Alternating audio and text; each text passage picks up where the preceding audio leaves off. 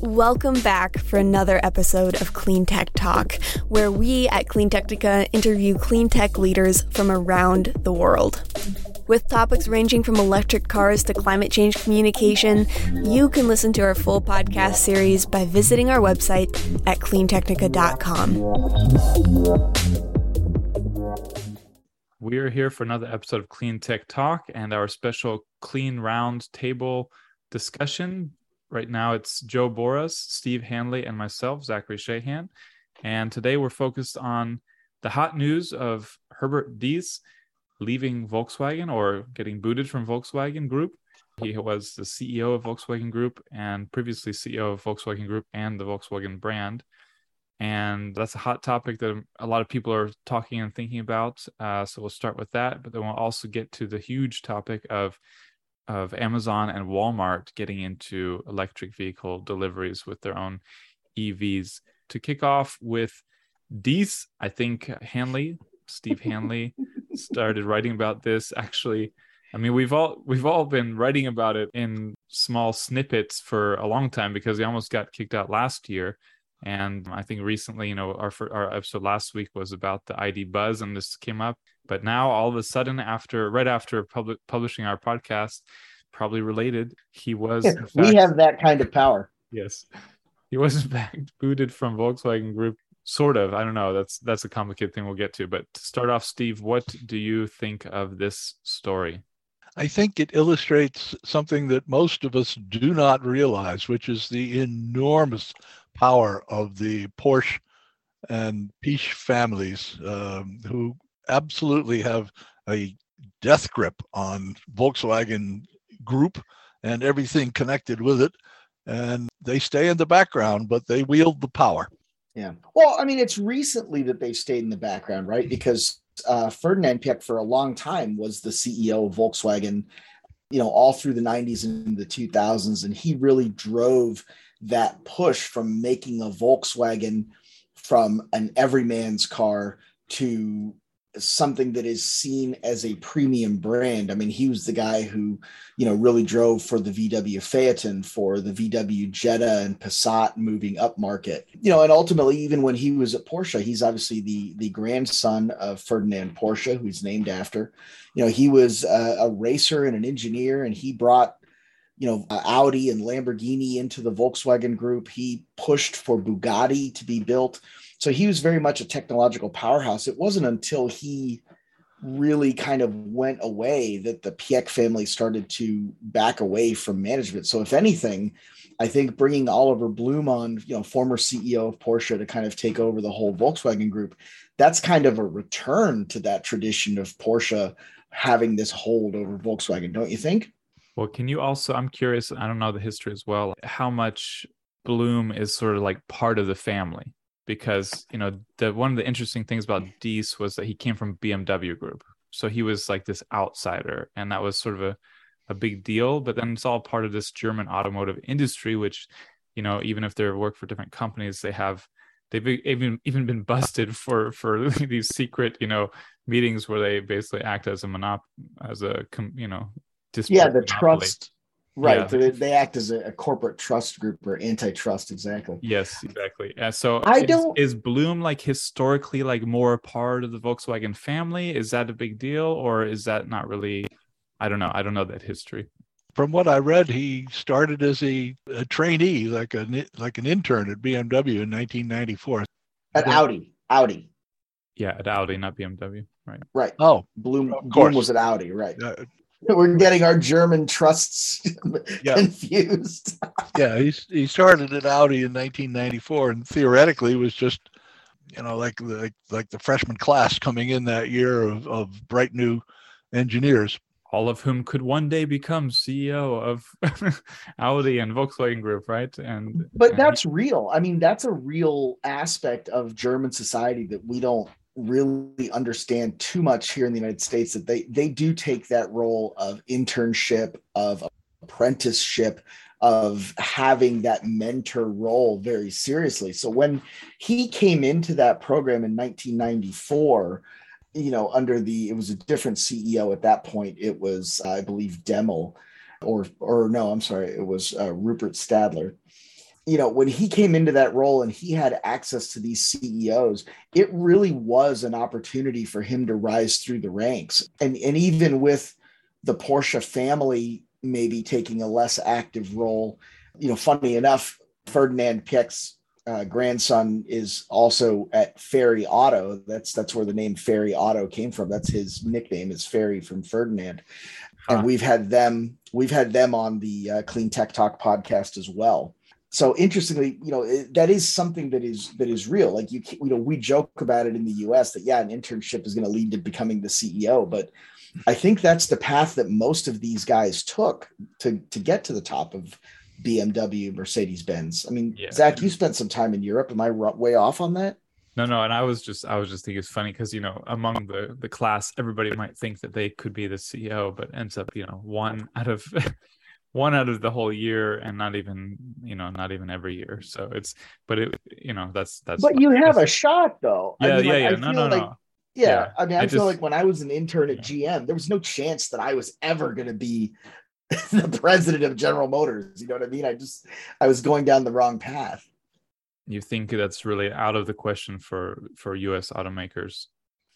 Maybe it's not. I feel like it's a little more, I feel like you have to have a little more of a business legal background, where in Germany, having that like technical background and having a little bit more time in the ground matters. I see, like Alan Mulally coming in as CEO of Ford in the early part of 2000s, coming from Boeing in aerospace.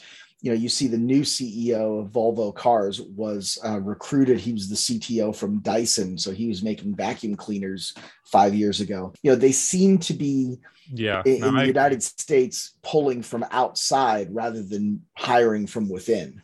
Well, the German market is interesting. I don't know if one of you have written about it or someone else on our team, but we wrote about it for a while, where like a third of jobs in Germany can be linked to the auto industry somehow, or some crazy figures like this. They have so many people employed in the auto industry, and then so many supportive companies and industries supporting that industry as well, that you just have, it's like 7 degrees of Kevin Bacon, but it's like 3 degrees of German automaker leadership, whatever. And I think that is very strong in those companies. I know what you're saying, and I think it does. I think we see that come across time and time again, where it's like they want someone who really knows the vehicles and knows engineering. And I think it's also interesting that what you point out about the family stepping back a bit, like right after Dieselgate, like, we're not that involved. We didn't know what was happening. Don't come putting us in prison. We like our country clubs. But and they brought in Diess, an outsider, because that's again a way of saying, oh well, we'll bring in someone from outside to shake things up. And I think it's interesting. There were a lot of people who left, and some of whom are in prison. And Bloom, was one who survived. So he ended up, going up the ranks, leading Porsche. So he obviously was either not linked to the scandal or really good at hiding his links to the scandal. But in any case, I mean, Porsche came out of it, and they electrified quicker than anyone else in the Volkswagen group. They have the highest share of their vehicles coming with a plug now, and that's been the case for years. So I think people who are scared, oh no, Diess is gone, they're gonna not electrify as fast, they should not be that concerned. And as somebody commented under your article, I think Steve was like, if the head of Audi had become the CEO, then you could hit the panic button. But with Bloom being the CEO, it's like more of this, like, come on, they're still fully behind electrifying. I mean, how can you not be? And it's just a case of other matters. Maybe it's really, Diess was not executing on his goals with software, with China, with vehicle production, supply chain. They probably just got to the end of the line. They're like, this is enough, new leadership. But yeah, Steve, step in, and what do you think about all these matters? I thought it was curious that the decision to throw him overboard happened while he was in the U.S. reviewing the new production facility in Chattanooga. Yes. And he just got back from the airport, and he was jet lagged and fatigued. And they said, everybody who's still a member of the Volkswagen Group, step forward. Not so fast, Herbert. But that makes sense, though, doesn't it? Like, that is such a Yeah, yeah. I mean, It was Shakespearean. It was so good. I thought it was funny because of his controversial links with Elon Musk, where he kept bringing Musk in, and he was very much like being, look at Tesla, they're great, we need to be like them. And I think that probably really irritated a lot of people. And so I sort of felt like, did they do it when he went to the US just as a kind of, oh, you want to go to the US, stay there? Like, but Steve, that's a possibility. Yeah, Steve, go ahead. What are your other thoughts on sort of the transition? Like kind of how you see this as affecting the EV transition under Volkswagen Group. Well, the official line is that these dropped the ball when it came to software, and we all know that Volkswagen has been struggling mightily to do what Tesla has done, which is to make computers on wheels that work. And some of that is self-inflicted, though. Like, so, I'm very close with Matt Teske over at Chargeway, and I don't know how much of this he would like to get into, but I mean, a lot of OEMs, not just Volkswagen, but BMW, Porsche, Jaguar, have looked at what Chargeway is doing. And Steve, you've covered them before. You understand like the colors and numbers and the trip planning and things like that. And they've looked at it very closely, but they've chosen not to license it. And one of the comments that was made, and it wasn't made by Volkswagen, I won't disclose kind of who said this to me, but it was something that was, I think, speaks to Volkswagen's issue, which was, yeah, it's a great idea and there's a lot of great software out there, but if we bring on an outside company, then we have to justify why we have 30 or 40 people in our software department. And, they're motivated to keep their direct reporting number high, and they're motivated to keep their own people employed. And I wonder how much of that idea that we're going to do it ourselves, or we can do it just as good, if not better than anyone else, I wonder how much of that is holding them back when there are really good solutions out there from Google, from Chargeway, from, a better charging app. There are other features and benefits to going even with Apple and letting them develop that ecosystem instead of trying to reinvent the wheel for Ford, Chevy, Volkswagen, Porsche, Audi. You know what I mean? Well, I think that's always been a component of the automotive industry for a long time. In Detroit, they had this, what came to be known as the not invented here syndrome. Oh, Ford is doing this. Well, we're GM, and that we didn't think of it. And so we're not going to do that just because it might be better and cheaper and smarter. It wasn't invented here. We don't want anything to do with it. You're absolutely right. And I think let's get down to the basics. For the last 120 years or so, the defining element of an automobile was the engine. It is the reason why I was always in love with Jaguars, because they had that gorgeous dual overhead cam straight six engine. People were smooth, buttery smooth car. You could just put your drink on the hood of the XJS and rev it, and it was smooth and silk. Yeah, and absolutely. BMW for years made engines that were just jewels, just marvels of engineering that were so incredibly put together and engineered. And when they talked about the ultimate driving machine, it starts with the engine. Well, we don't have engines anymore. We have these little tiny things called electric motors that are hidden away someplace. You can't even open the hood and look at them anymore. So the whole notion of what is a car has changed completely. And you've got all these companies that have been wedded to the idea of, we build a vehicle that is centered around the engine. And now they don't have anything like that. And suddenly the world has changed, and it's all about software, which, quite frankly, Tesla is primarily responsible for. And they, in Germany, to be an engineer in Germany is to be a little bit closer to God. That's so true. Yes. Well, I had a colleague who still does a blog post in Germany called Ecomento. And when the diesel cheating scandal broke and it was revealed that Martin Winterkorn was involved in that, he said there was like a pall descended on the whole German nation, because Winterkorn was like a god to them. He was the engineer of all engineers. And for him to be caught up in that was an embarrassment. It was a shame, a stain on the whole German nation in a way that it wouldn't be in the United States. Yeah, well, it's funny bringing it to this story. I believe Winterkorn and Peak had huge headbutting, and if I recall correctly, like that was like a kind of Peak getting the last laugh, is if I understood correctly, if I remember correctly, the story. Plus, a lot of this is rumored, but it was kind of like this kind of power struggle, and one would be on top than the other, and then this was like, haha, this is how I toss you off the cliff. But he testified. Pieck testified in Winterkorn's trial. What did he testify there? I don't remember, but I remember the headline. It was like, Pieck testifies in Winterkorn probe, and like did not exactly speak highly of him. But I don't know the exact words. But it was like, we're gonna get this guy finally. Yeah. I mean, I just remember reading stuff about that, not knowing their history and all that. I just remember that kind of story, and it brings to like the Dees thing right now. Some are saying it's software, it's production, whatever. Others have written that it's basically like a personality clash. Like people just got tired of his style of communication and the way he would just like blurt out, solutions, or like, I guess there was a recent request from Audi and Porsche, I think, to customize software for them, and he was just like, yeah, we're not doing that, in a meeting.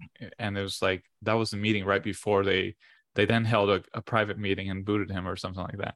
But I don't know, it's not clear, nobody knows really, but there is some word that maybe it's just people got sick of his personality, the way he was different from what they would like for the CEO.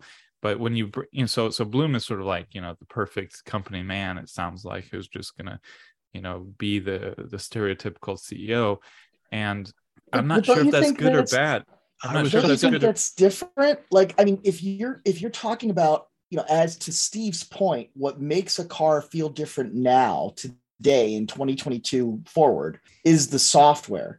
And it is important for an Audi to feel different from a Volkswagen. It is important for a Porsche to feel different from a Volkswagen. And without being able to do it with the engine, all that's left is the software. And if the guy on top of your organization doesn't understand that for whatever reason, or doesn't agree that these things should all have their own software, at least, I don't disagree. It's time for that guy to go. I actually had not thought about that, but I think that's an extremely good point.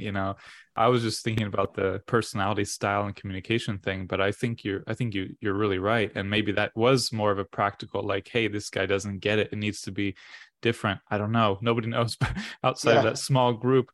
But I do think you need someone who really can lead a software development team. And I'm not really sure an old Audi, Porsche, Volkswagen guy is the person for that. I feel like you need younger blood for this. But at the same time, who was it? I think Ben Schultz, our German colleague, was saying, you don't need to understand it. You just need to learn. You just need to know how to lead the team to make it what you want. And this is sort of what Steve Jobs was infamous for, or famous for, depending on how you look at it, is, people say, a lot of people have said that he didn't really know how to do the stuff like Woz or someone. He just was very demanding, that he wanted it to be like perfect for the user. And all the people who said, oh, you can't do that, it's too hard, it was like, okay, well, I'll get someone else who would do it. And until he's got what he wanted. And it was like, you don't really have to be able to do it. You just have to be a hard ass who says, do this or else. And that's sort of what Elon Musk is famous for. I mean, he's or infamous for, depending on how you look at it. Again, he sort of says, I want this no matter what. And he can go through 10 people who say you can't do it, until he gets to someone who does it, or tries to do it at least. And sometimes that leads to years of something not happening because it's not possible. But isn't that one of the good things about him? Like, if you look at it from the point of view of like I am the first person to go, wait a minute, maybe Elon's not a good guy, right? Like I never believed that he believed the mission, and I've always criticized the guy, but that said, if I'm starting a car company tomorrow and I get to pick my CEO, it's going to be Musk in a second, because he does not believe that something is impossible. He will throw bodies at it. He will throw brains, emotions, goodwill, money, whatever he can. He is going to throw at this idea until it happens. And he does not take we can't do that for an answer. And I think what happened here is you had a guy like Deese saying it's going to be too expensive, it's going to be too impractical, it's going to take too long for everybody to have their own software. Like, okay, well then you are the problem, you are the bottleneck, and you're the one who needs to go.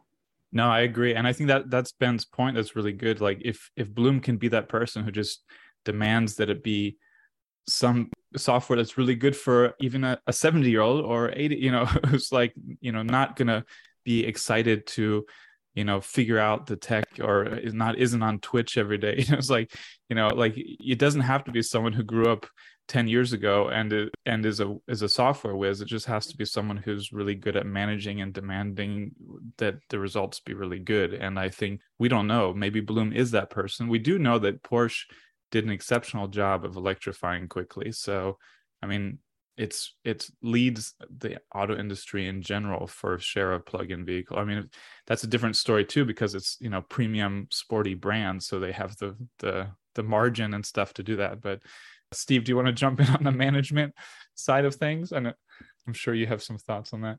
Well, it makes me wonder whether or not Deese and Musk would be able to work well together. If they're both my way or the highway kind of guys, somebody is going to have to yield, and neither one of them is particularly good at doing that.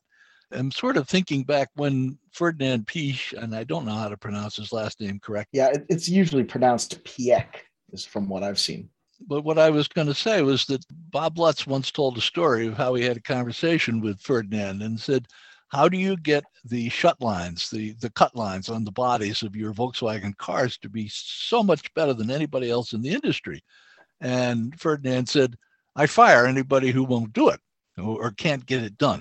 Personally, and I have no factual basis for this, but I think he was probably the one who was in the background pushing Volkswagen.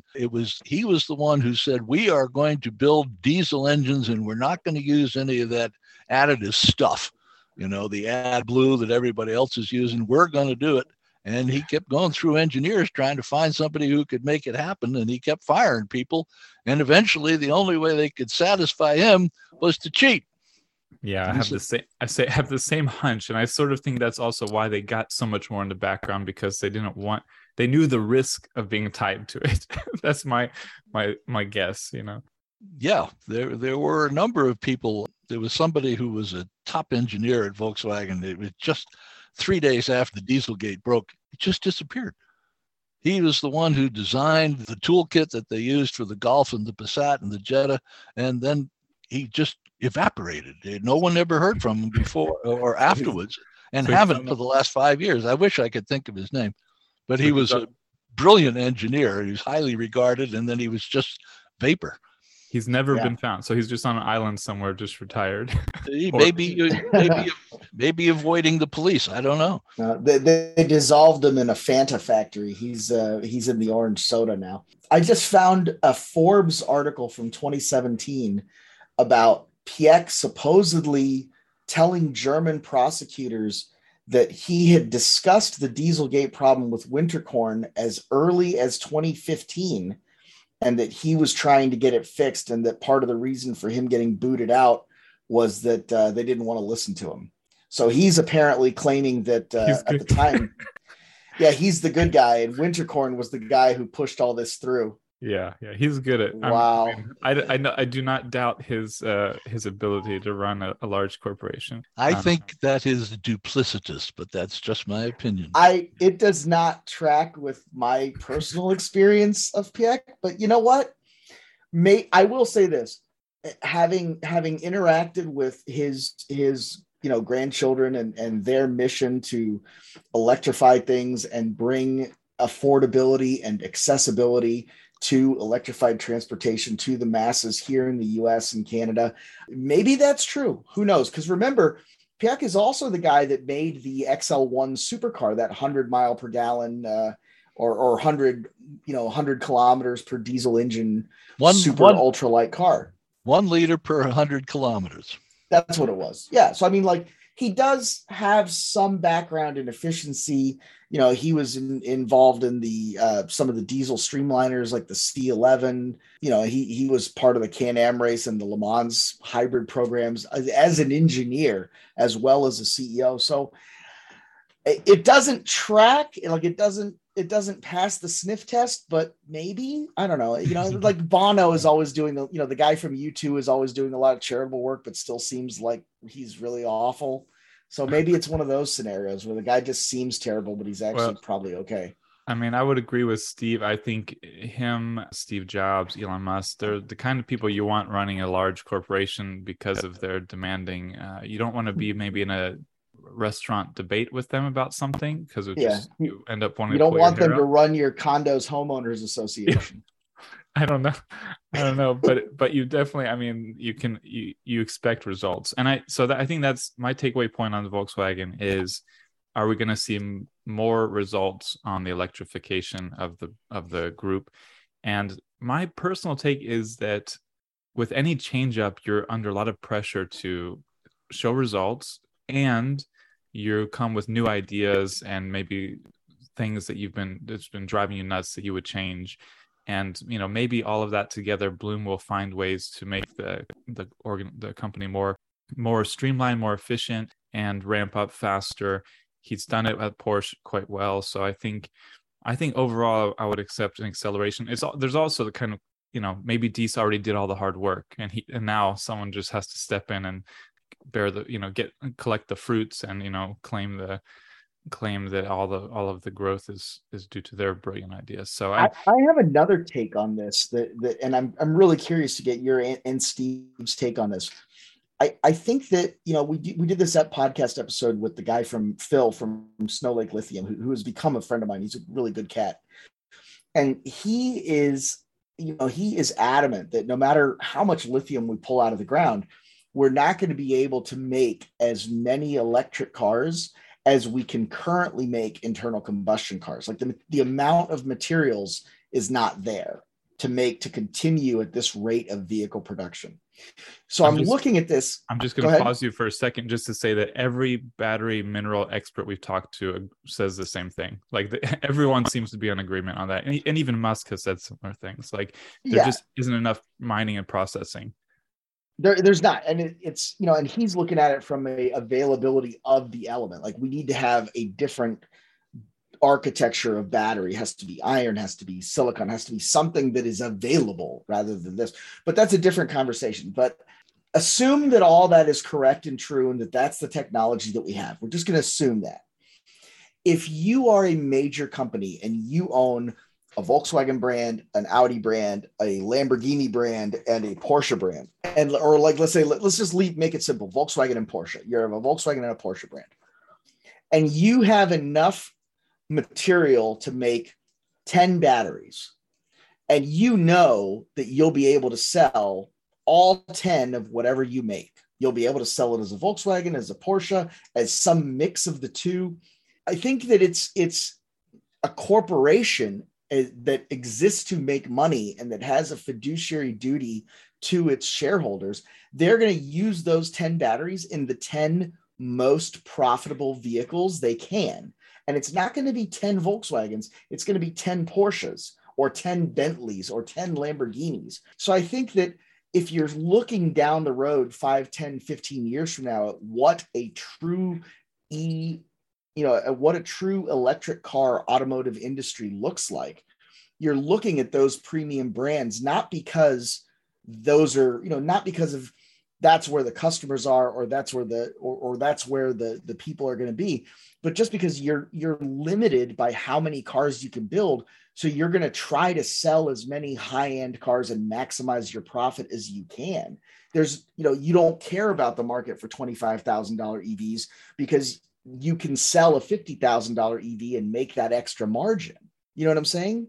So I think having somebody who is going to put Porsche's interests, who's going to put Bentley's interests, who's going to put Audi's interests ahead of Volkswagen's, even if the name of the group is VW, but they're going to put the interests of the premium brands ahead of the interests and resources that are allocated to the mainstream brand. I think that's what's going to keep that company alive in 20 years.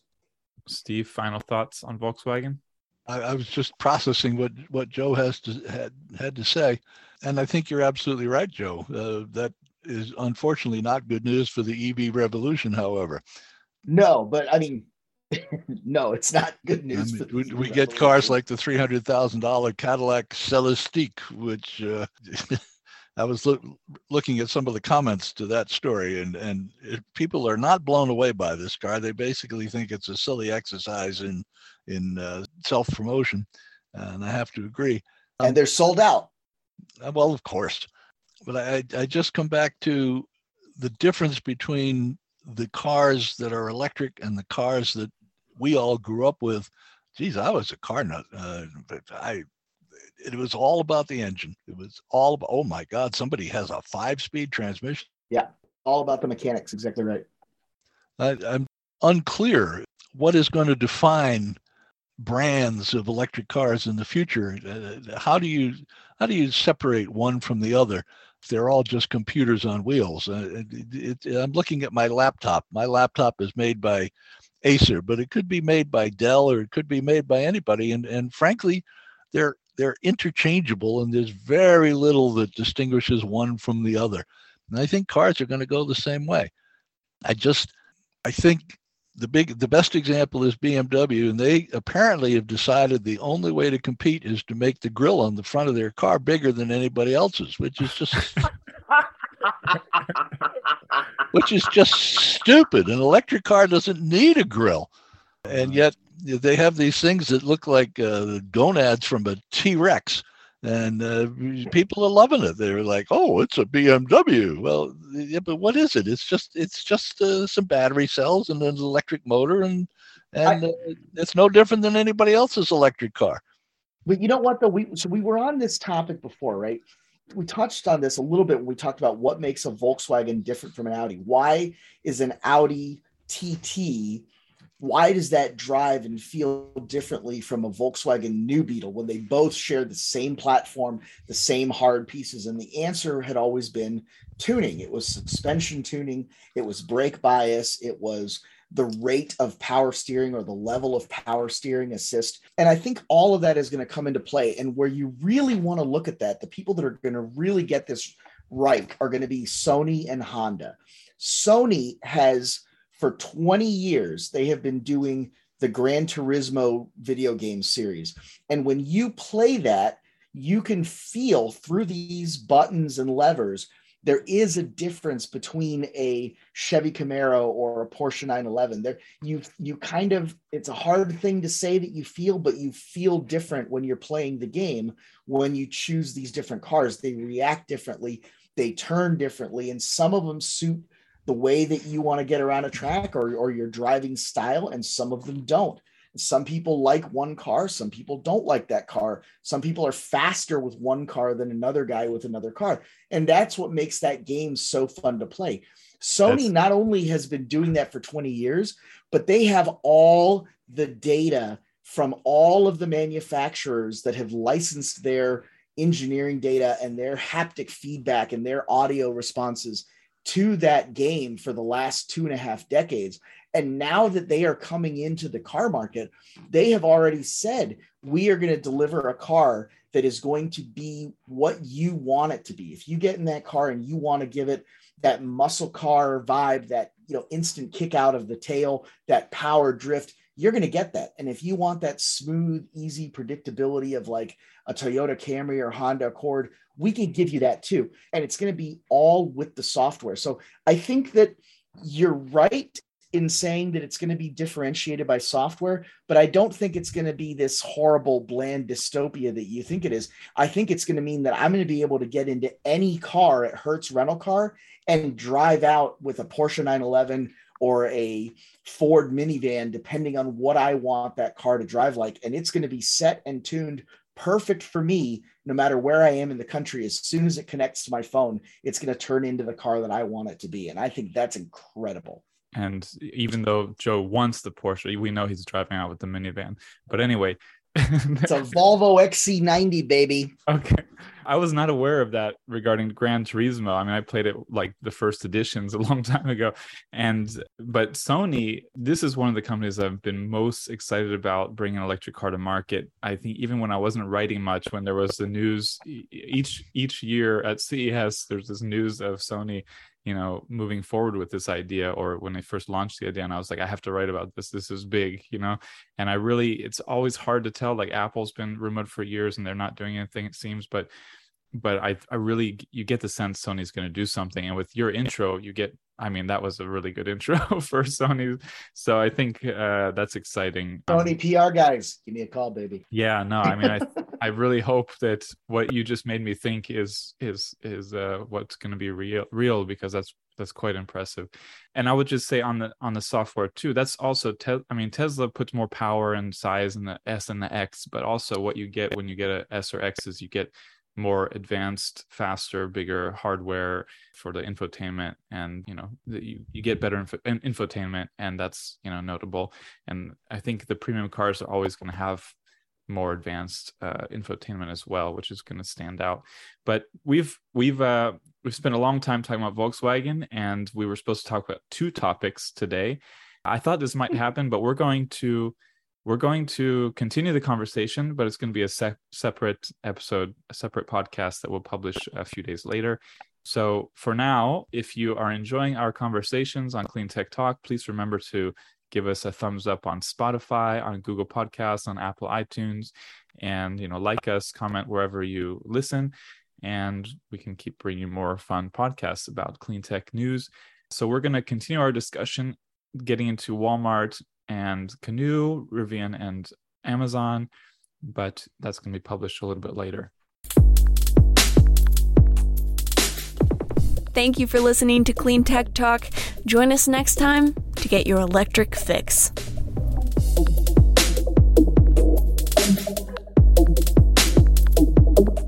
If you would like to sponsor our podcast, send us an email at accounts@cleantechnica.com. That's ACCOUNTS@cleantechnica.com. Thanks.